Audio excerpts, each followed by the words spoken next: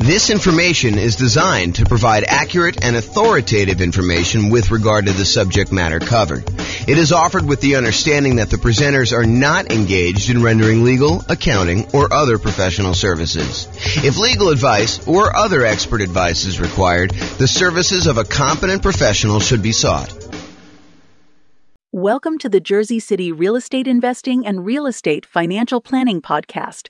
Learn all about investing in real estate in Jersey City, New Jersey, with a combination of real estate financial planning and modeling, with numbers specific to Jersey City, plus syndicated, more generalized recordings of live and pre-recorded real estate investing classes. Not all of them specific to Jersey City. Be sure to stay tuned after the podcast for a message from our sponsors.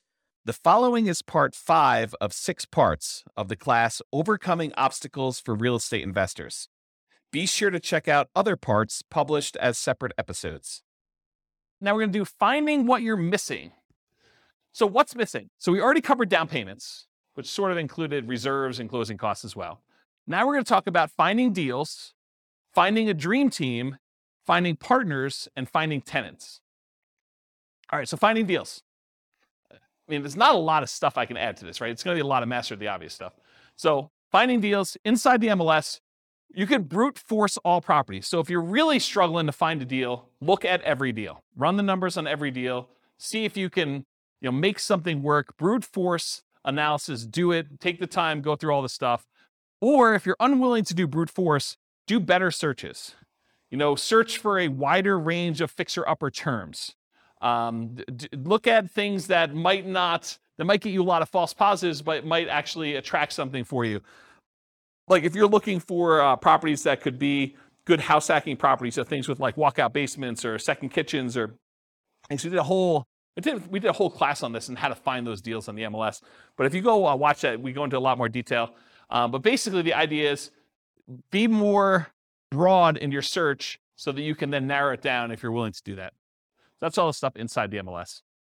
Market to find motivated sellers. So if you can't find what you need inside the MLS, be willing to spend money in order to find deals outside the MLS. Put out marketing, and we did a whole separate class on marketing to find motivated sellers, like 2 hours on that. So go watch that to find sellers instead of just deals in the MLS. Because the MLS is going to give you, in a lot of markets, it's going to cover about 90% or more of the properties that go up for sale in a year. But that still leaves 10% of properties that are being sold for sale by owner. And it might change a little bit from market to market, but that's about what the numbers are, about 90-10. And some markets, it's more than that. Some markets, a little bit less. So marketing to find motivated sellers. And in my mind, that would also include networking. So we include networking in that class when we talk about it. So going to different real estate investor meetings, meeting as many wholesalers as you can, trying to go find deals by, talking to people, telling them that you're in the business, letting everyone that you're looking to buy properties, because you'll find kind of these off-market deals that way too. If you can't find deals in the market where you're currently looking, consider expanding geographically.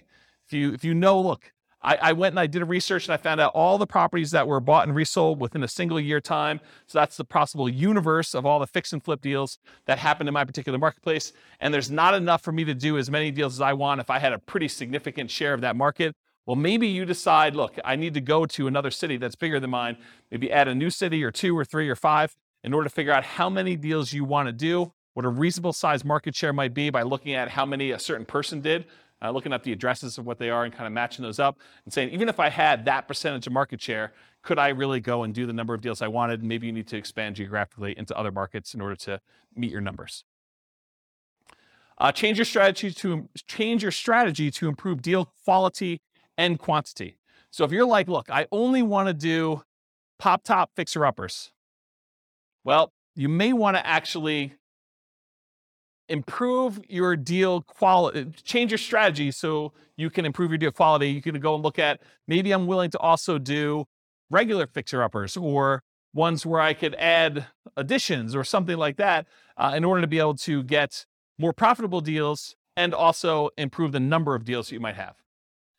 And then another obvious one, make sure you hire a real estate agent or wholesalers, and to a lesser degree, maybe a marketing person and a mentor in order to help you increase your deal flow.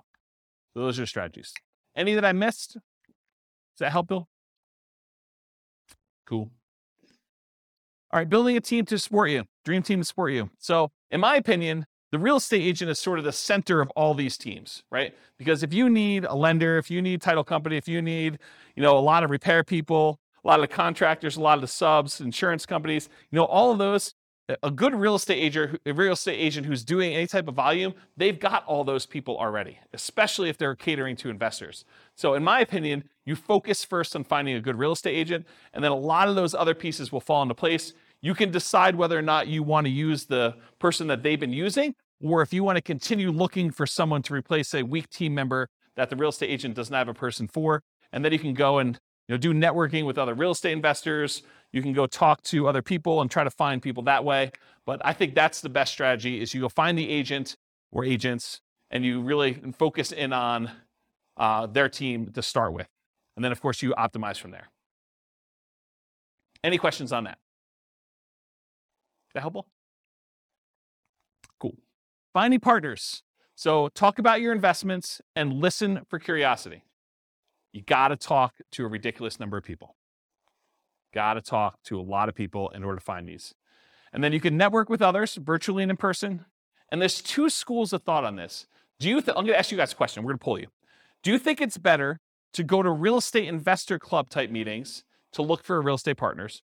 Or do you think it's better to go to non-real estate investor club meetings in order to look for possible real estate investor partners?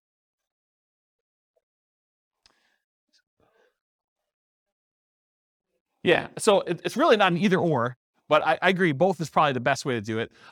The real question is, what I was trying to get at is, do you think it's better to go to an investor meeting where there's a lot of competition, there's probably a lot of people looking for partners in that room, and they're probably pretty knowledgeable about what's involved, and maybe they're thinking, I'll just do some of this myself, and so maybe they have limited capacity to do other partnership deals because they're able to do some deals themselves? Or do you want to go tap a completely unmarketed to set of people that they're not really, they're interested in real estate, but they're not showing up for meetings. They haven't expressed an interest to learn how to do it. They're really sort of like, yeah, I'd be interested in partnering. I don't know what I'm doing, but I got money and I got loans.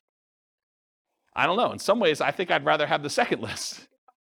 Right. Well, but it's, so Rachel says, if you could find the second list. And honestly, it's like everyone else, right? It's church. It's, business. It's like your work. It's like all the people you're doing. You just tell them about, my husband and I just went and we flipped this property. We did really great on it. And they're like, that sounds awesome. I wish I could do that. Well, you can, right? I mean, that's how you do it. You say, well, you can, come on over for dinner. We'll talk to you about doing this and maybe you can get involved in our next deal. Okay. But that's the idea. It reminds me, it's probably not exactly the same, but this reminds me of the story of the two shoe salesmen that go to the jungle, right? And they go to the jungle and one of them phones back to the shoe company, yo, send me home, no one has shoes, there's no opportunity here. And then the other guy calls back and says, this is amazing, no one has shoes yet, right? So I don't know, it's sort of like, which way do you want to do it? And then my final tip about finding partners is sort of a subtle kind of backdoor way. It's marketing to lenders from public record data that have made hard money or private loans. So someone who has loaned money on a real estate deal could be a source for you to partner with, or a source for money if you're looking for money partners. But if you go and you could pull up a list from public record of all the lenders that are not institutional lenders. You could try to find those, compile a list, and then mail them. Okay, so that's another way to do it. Is that helpful? That was the tip of the night. There you go. So a lot of people writing that one down. Any questions on this? Cool. Finding tenants. All right, here's the easy button. Hire a professional property manager. That way you don't have to do it at all. If you're not going to do that, make sure you start 60 to 90 days in advance of the vacancy. That means that your lease must tell the tenant that's living there, you need to tell us 90 days in advance whether you're planning on renewing your lease, and then we're going to renew it at that point, or you're not going to renew your lease and you plan on moving out so that we can start marketing the property. Make sure that your lease allows you to start marketing the property. Make sure you check that you can do this in your marketplace, but make sure that you're allowed to market the property early and that you have the permission in the lease written out so that you can go show the property to prospective tenants while the other tenant is still living there. So unless you have multiple vacancies, realize you're really only looking for one tenant. So you're not trying to find 100 people, you're trying to find one. And not everyone is looking every day. So make sure you have reasonable expectations going into this, that if you put up an ad and you don't get like 50 calls on day one, that's not the end of the world. expect to spend money on marketing. I think a lot of folks, they've gotten a little bit spoiled in a lot of marketplaces where you put up an ad on like Craigslist or Zillow or something like that, and you get 15 phone calls, and you find your tenant within a week. Yeah, I mean, it doesn't always work that way. There are markets where it's softer, where you have a surplus of rentals, and it takes some time to market properties.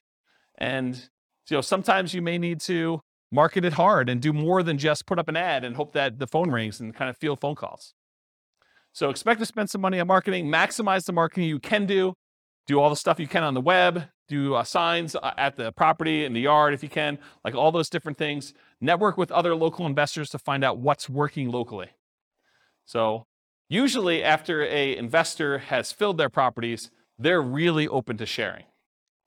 While they have a property for rent, they may not be super open to sharing. But once that property is filled and they've got no vacancy, they're happy to tell you where they're marketing. Assumes you have a great offering, so make sure you're doing all the stuff that you should be doing to the property. You can't try to rent a piece of crap and then tell me that you can't find tenants. Okay? And then once you have a good property and it's good exposure, you're doing all the marketing you're supposed to do, use inquiries, the number of calls you're getting, as feedback. If you put up an ad and you get no calls for a week, that's probably a sign that your price is probably a little bit too high for that property. And maybe you drop the price. That's probably the next lever to do. Once you know that you have really good photos, the property is marketed appropriately, it's up on the web, you verified that, you've got all your signs and other marketing out there, and you're doing all the other stuff that the most successful investors in your market are doing. Any questions on this? Cool. This concludes part 5 of 6 on overcoming obstacles for real estate investors. Listen to the next episode, part 6 of 6, on inner game. With home prices up, mortgage interest rates up, and rents up, but not quite enough to counteract the higher prices and interest rates, cash flow on rental properties in Jersey City is harder than ever. Book a call with the Real Estate Financial Planner to apply our proprietary 88 strategies to improve cash flow on your rentals. See the show notes for a link to schedule your call and improve your cash flow today. If you're a real estate agent, lender, or professional in Jersey City that wants to help our real estate investor listeners, consider reaching out to learn about collaboration opportunities with this podcast. We'd love to add more value to our listeners by having you assist our investors buy, sell, and finance their real estate investments. See the show notes to schedule a call to discuss collaboration opportunities.